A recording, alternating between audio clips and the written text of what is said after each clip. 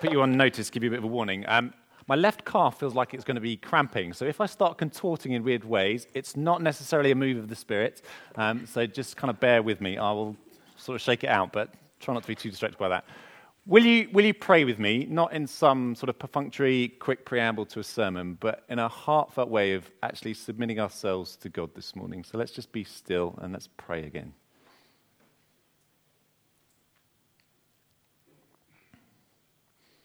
Father, superficially, we're here in an old building in a weird corner of Kent.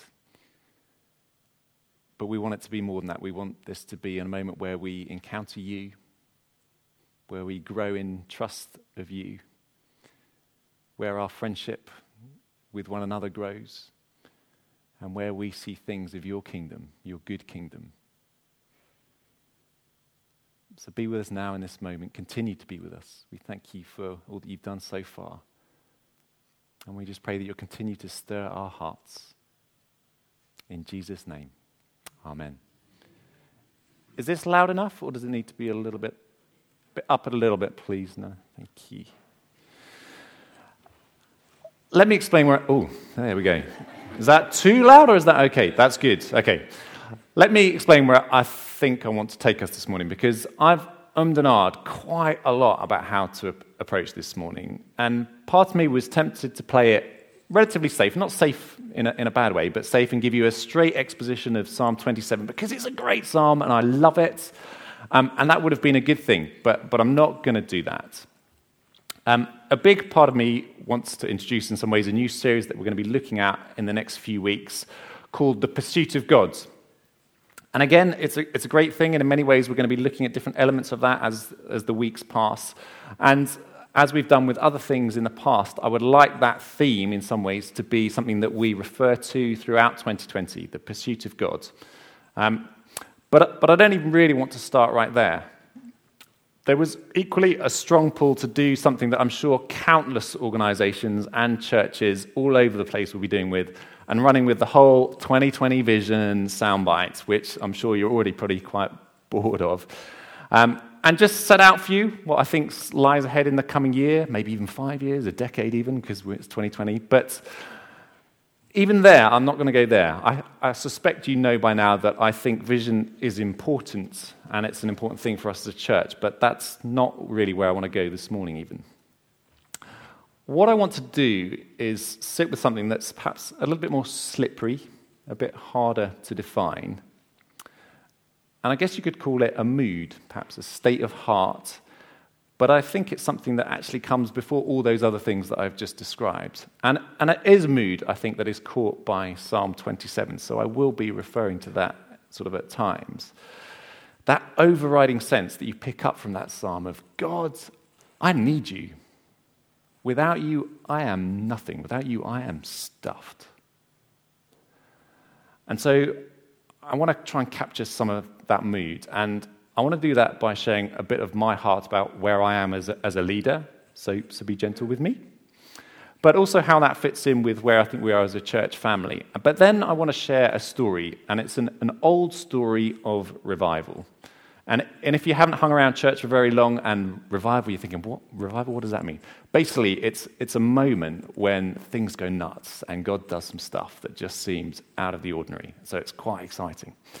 And I think this old story, and some of you may have heard a bits of it before, it captures something of what the best part of me desires, and what I know a number of you feel in your guts as well.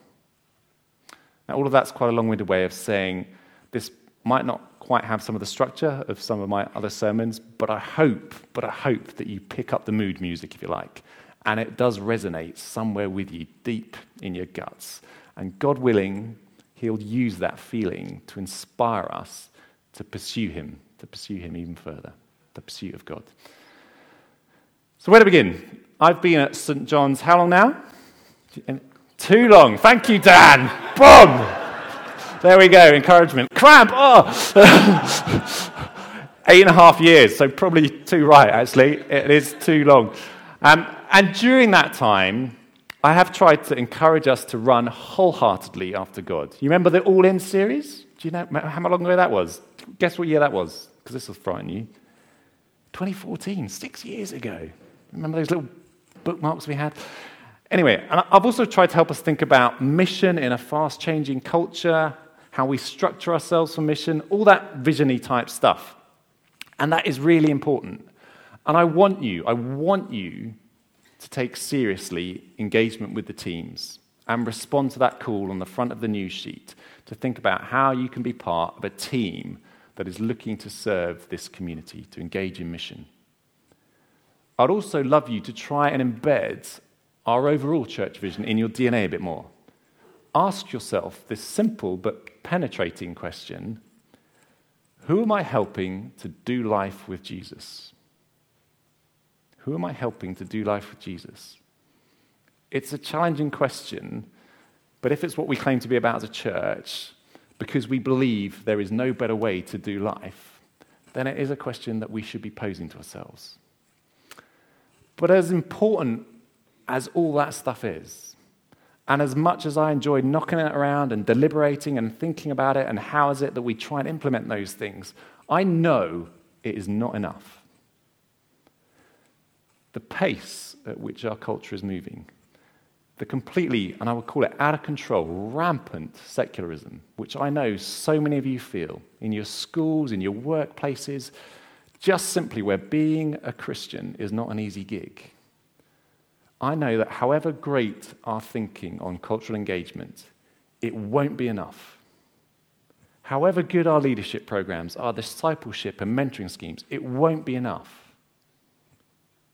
And if the church in the West has been characterized by anything in the last 10 years, I think it has been a frenetic search for a model or a technique or a program to stem the flow of this increasing cynicism towards Orthodox Christianity and declining church numbers and that whole shooting match. And as a leader, that can be a pretty exhausting, if not frustrating thing at times. But there's an even more simple reality for me that I am increasingly experiencing. Sometimes when I sit down, as I do, and just read this, and I wander through the pages of the Gospels, I just kind of gulp. And I don't know whether to let my heart soar or sink. Because there is a gap, probably better described as a chasm, between life as I know it and observe it and what I read about in those Gospels and all the miracles and the transformations and all the stuff that's going on. And that gap frustrates me and frightens me and all that sort of stuff. And I'm not sure what to do with it. Because I'm not content just to rationalize it away, but it also feels risky to keep going round in a cycle and building a sense of anticipation, a sense of expectation that God might have more for us. But the bottom line is that cocktail of feelings, it won't go away. And you can fairly ask me, okay, John, well, where on earth does that leave us? Where are we going? And perhaps the most honest, but perhaps most naked answer that I can give you is, I don't know. I don't know. And saying that makes me feel vulnerable because leaders are expected to know that sort of thing. They're expected to give the people they are leading a sense of direction. It's kind of leadership 101, part of the job description. And whilst it's not quite as bad as me standing up here in my boxer shorts, it's not necessarily very comfortable owning that in front of you. But the longer I find myself in this place, and the more desperate the church finds its situation to be, there's also a part of me that is thinking increasingly we might just be in the place that God finally wants us to be. Where our disillusionment, our frustration forces us to really, really know that some new vibe or cool branding or program or anything else just isn't going to cut it. Call it what you will, a point of desperation, a place of weakness, but ultimately it's that bedrock realization that we do not have what it takes. And we need to get on our knees and cry out to God for a move of his Spirit to do something that we can't. Because our culture is running way faster than we are. And even saying that, I know that there is a messed up part of me that even wants to twist that thought and manipulate it as if it was a device or a key to unlocking revival. And I know that that desperation has to be authentic and it has to be real. And we can't manufacture that. The Message version of the Bible renders a little bit of Matthew 5 like this. You're blessed when you're at the end of your rope. With less of you, there is more of God and his rule. By many life indices, I suspect most of us here, and myself included, are not at the end of our ropes. Where we live, the material comfort that we experience, that is not really a reality that we can lay claim to, I don't think. But missionally, in this culture, we are running out of script. And that means that we can only throw ourselves on a simple pursuit of God through prayer, through fasting, and through simple holiness. And that's why I want to share this story of revival, to show what can happen when God's people return to that place of desperation, or actually they discover the reality that it was always thus, and humbly come before God.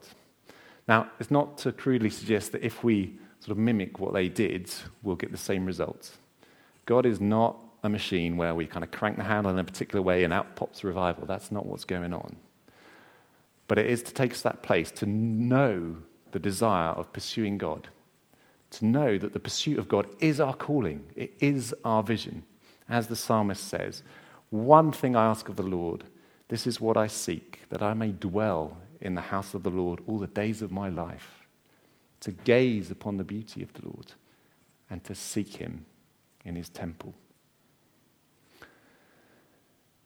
Now, the setting for this slice of history is a really remote, tiny village, and I don't even know if I can get the pronunciation right. For those of you who've heard this story before, you can kind of correct me. It's called Barvas, is that right? Anyone know? No. Blank faces all around. Okay, that's all right then, I can't be wrong. So I'm assuming by the blank faces that none of you heard of it. And it's not surprising unless you've come across this remarkable account before, because Barvas is on the Isle of Lewis off the west coast of Scotland. It is in the middle of nowhere. In fact, it's probably kind of on the side periphery of nowhere. It's just so obscure.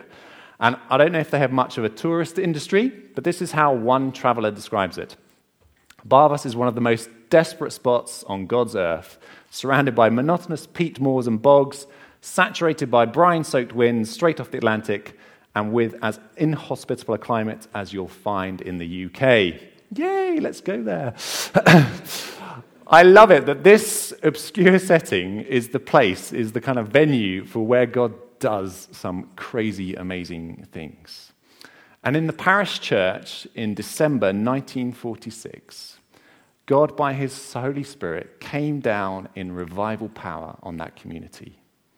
A revival which lasted from that December of 46 until the middle of 1953. Now, pre-war, church was pretty much a way of life for everyone in that community, for most of the islanders. But when the war intervened and many of the young men went off to war, not a lot of them returned, and there was a general decline in church attendance and a general sense of the loss of the presence of God in the island. Kind of like, God, where are you? What is going on? But there were people who were determined to pray that God would visit them again. And in April 1945, the parish of Barvas gained a new minister, a guy called James Murray Mackay, which is a good Scottish name for you. And shortly after his arrival, he arrives at the parish, he was summoned by two very feisty old ladies living in a croft in Barvas. And their names were Peggy and Christine Smith. And they said, and I'm going to struggle with this because the name wants me to do a Scottish accent, but when I was starting to speak in Scottish to Bron, it slipped into Irish, so I'm just going to go with English. So, no. Mr. Mackay. So there's no first name familiarity back then. I think I should introduce that. You should be all addressing me as a Reverend Ward. They go to him, Mr. Mackay, we want you to pray for revival. We sense that God wants to visit the island and our parish. Will you pray with us? And he said, yeah, I will. And they said, and I love this, we will pray in our cottage 3 nights a week from 10 p.m. until 2 a.m. Will you also commit to pray? And he said, yes, I will. And he gathered 7 elders from the church, and they met in a barn in Barvas, and they prayed 3 nights a week whilst Peggy and Christine prayed in their croft. Here's a little side note. Peggy was 94 and blind. Christine was 92 and severely arthritic. Later on in November, and just note the timescales there, they began praying in April to November, 7 months, praying 3 nights a week like that.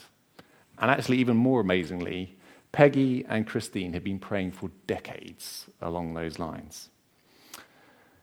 Both the sisters and the elders, in their prayer meetings, they sensed at the same time that something was afoot, something was happening, and God was beginning to come to answer their prayers. And they got together, and Peggy told them that she thought God was going to bring a revival, and that the revival would be led by a particular person, this guy called Reverend Duncan Campbell. He was a fairly well-known evangelist based in Edinburgh. So they wrote him, and they invited him to come to Barvas. He was part of a mission organisation, and that mission organisation wrote back saying, actually, this guy's diary is wedged full at the moment. They probably didn't use that language back then. And he's got a number of commitments, so a visit to Lewis isn't going to be possible in December, but he could maybe come the following spring. When Peggy, the very feisty variety, heard this, she said, that's what the committee says, but God has told me that he's coming, and he will be here within a fortnight. Duncan Campbell, the guy who she was referring to, his autobiography records this. I cannot go into details as to how it was necessary to cancel the convention I was going to. All I can say is that Peggy's prayer was answered, and within a fortnight, I was there. To give you just another little window on this 94-year-old's character, when the revival was in full swing, she had another message from God for Duncan Campbell to go to the north of the island, where there was actually quite a bit of opposition and resistance to the revival. And she told Duncan that that's where you got to go. And he disagreed with her and said he didn't feel any sense of God's call to go up there. And there was too much work for him to do in Barvas. It was going on all over the place. And again, Duncan recalls this. Peggy turned her sightless eyes in the direction of my voice, and her eyes seemed to penetrate my soul. Mr. Campbell, if you were living as near to God as you ought to, he would reveal his secrets to you also. Then she began to pray, Lord, you remember what you said to me this morning, that in the village in the north you're going to save 7 men who are going to become pillars of the church. Oh Lord, I have given your message to Mr. Campbell, and it seems he's not prepared to receive it. Lord, give him wisdom because he badly needs it. I'm glad there isn't a Peggy Smith in this church. Perhaps I should be praying for a Peggy Smith in this church. But returning to the story, on the 7th of December, Duncan Campbell, this guy, he arrived in Stornoway and made his way to Barvas. And they had a meeting on that first evening. So he's done a boat ride, then a kind of a fairly uncomfortable sort of 12-mile journey. And people gathered in the chapel, and there was a lot of prayer and praise, but nothing more than that. At the end of the meeting, the session clerk said to Mr. Campbell, I feel we should go and pray through the night. And poor old Mr. Campbell, who was fairly weary by this point, just done a meeting after a long journey, he agreed to it, and he went, and this is what happened. The deacon said, do not be discouraged, Mr. Campbell. God is coming. I hear the rumble of heaven's chariot wheels. And then Duncan recounts this. God was beginning to move. The heavens were opening, and we were there on our faces before God. 3 o'clock in the morning, and God swept in. About a dozen men and women lay prostrate on the floor, speechless. Something had happened. We knew that the forces of darkness were being driven back. We left the cottage at 3 a.m. to discover men and women seeking God. I walked along the country road and discovered 3 men on their faces crying for God's mercy. There was a light in every home. No one seemed to think of sleep. When Duncan and his friends gathered in the church the next morning, a stream of buses were coming from every part of the island, and no one could explain who had told them to come. The Spirit of God was at work. And all over the church, men and women were crying for mercy. Some fell into a trance, some swooned, many wept. At the end of the service, Campbell pronounced the benediction, and almost all of them left the chapel, except one young man who was so compelled to pray. He was so burdened for the soul of his friends. He began praying, and he kept on going for about 3/4 of an hour, during which time people had sort of turned around again and come back to the church, joined by many others, until there were as many outside the church trying to get in as there were inside the church. And in some amazing way, people had gathered from all over Stornoway and Ness and different parishes. It wasn't until 4 a.m. the following morning that Mr. Campbell was finally able to pronounce the benediction for a second time. And that is how revival began, just how it began on the island of Lewis in December 1949. Let's leave the history for a moment and ask the basic question: what brings revival to the church at any time? The answer unequivocally is God. God alone can revive us. God alone can revive us and the nation and the church. He alone can do it. But thank God for the grace that we've been talking about earlier. He is also rather good at cooperating with weak human beings. And if church history has anything to show us, it's that the revival God brings is often very directly linked or related to the preparation that the people of God make. And at the heart of that preparation is the ministry of prayer. Our psalmist said, "Hear my voice when I call, O Lord. Be merciful to me and answer me. My heart says of you, seek his face. Your face, Lord, I will seek. Do not hide your face from me. Wait for the Lord. Be strong and take heart and wait for the Lord." Someone who's tried to survey a lot of revivals, but particularly focusing on this one in the Hebrides, said, why have these places been so favored? Why has the Lord been pleased to shower his blessings and reveal his presence in these really remote parts? Why? Because they prayed.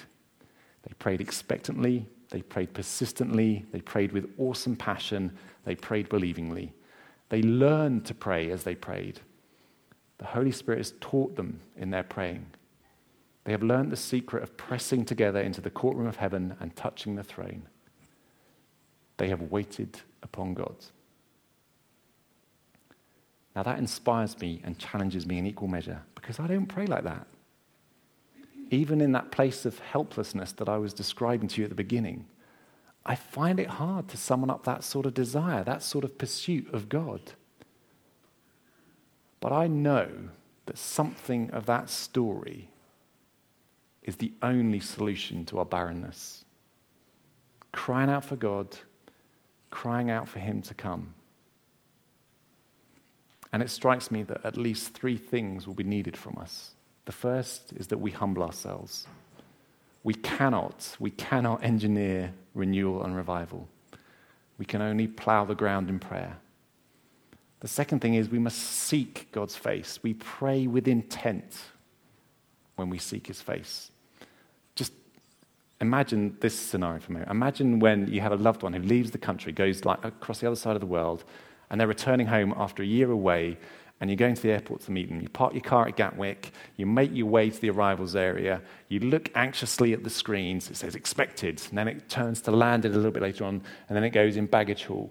And you're standing with the hordes behind the barriers. What are you doing? Are you looking around casually? No, you're seeking with all that you've got, with all the intensity of your heart, for a face, a particular face, for the face that no other will replace. And as people come through, you won't be distracted until you catch that moment when you see face to face.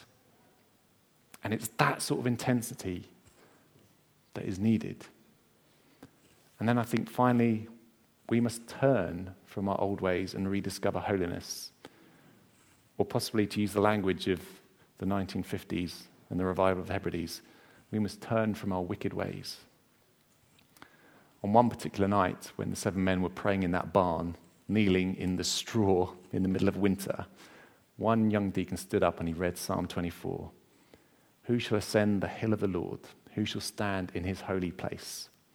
He that has clean hands and a pure heart, who has lifted up his soul to vanity, who has not lifted up his soul to vanity, nor sworn to deceive his neighbor. He read the passage again and then invited them to get down even further on their knees and cry out in sorrow for their lack of clean hands. And as they continued to wait for God, his awesome presence swept into the barn. Again, Duncan Campbell put it really simply. At that moment, he describes this. They moved out of the world of the common and natural into the sphere of the supernatural.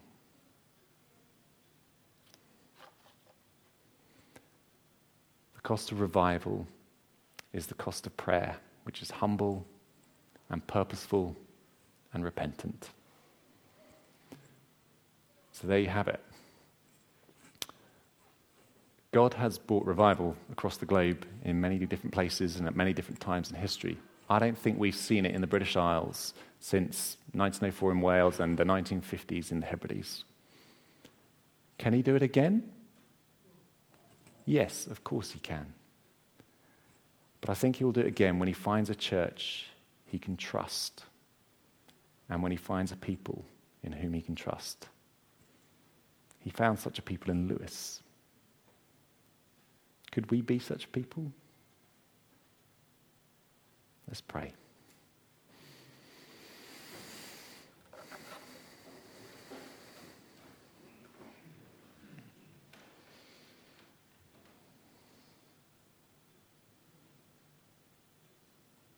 Father, I pray that you would teach us to know what it means to trust you more, so that you in turn might be able to trust us.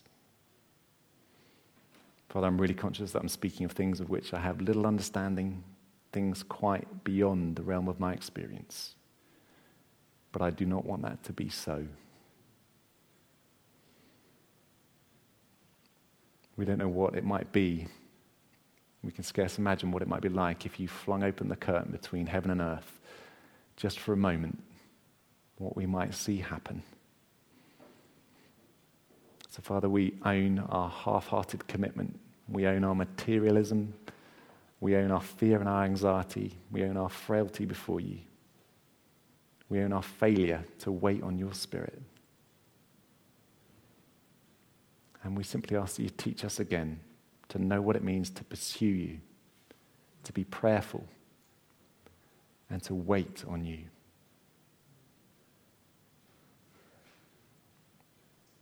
Father, give us some of the zeal and patience of Peggy and people like her. Grow that spirit in us, we pray, for your glory. Amen.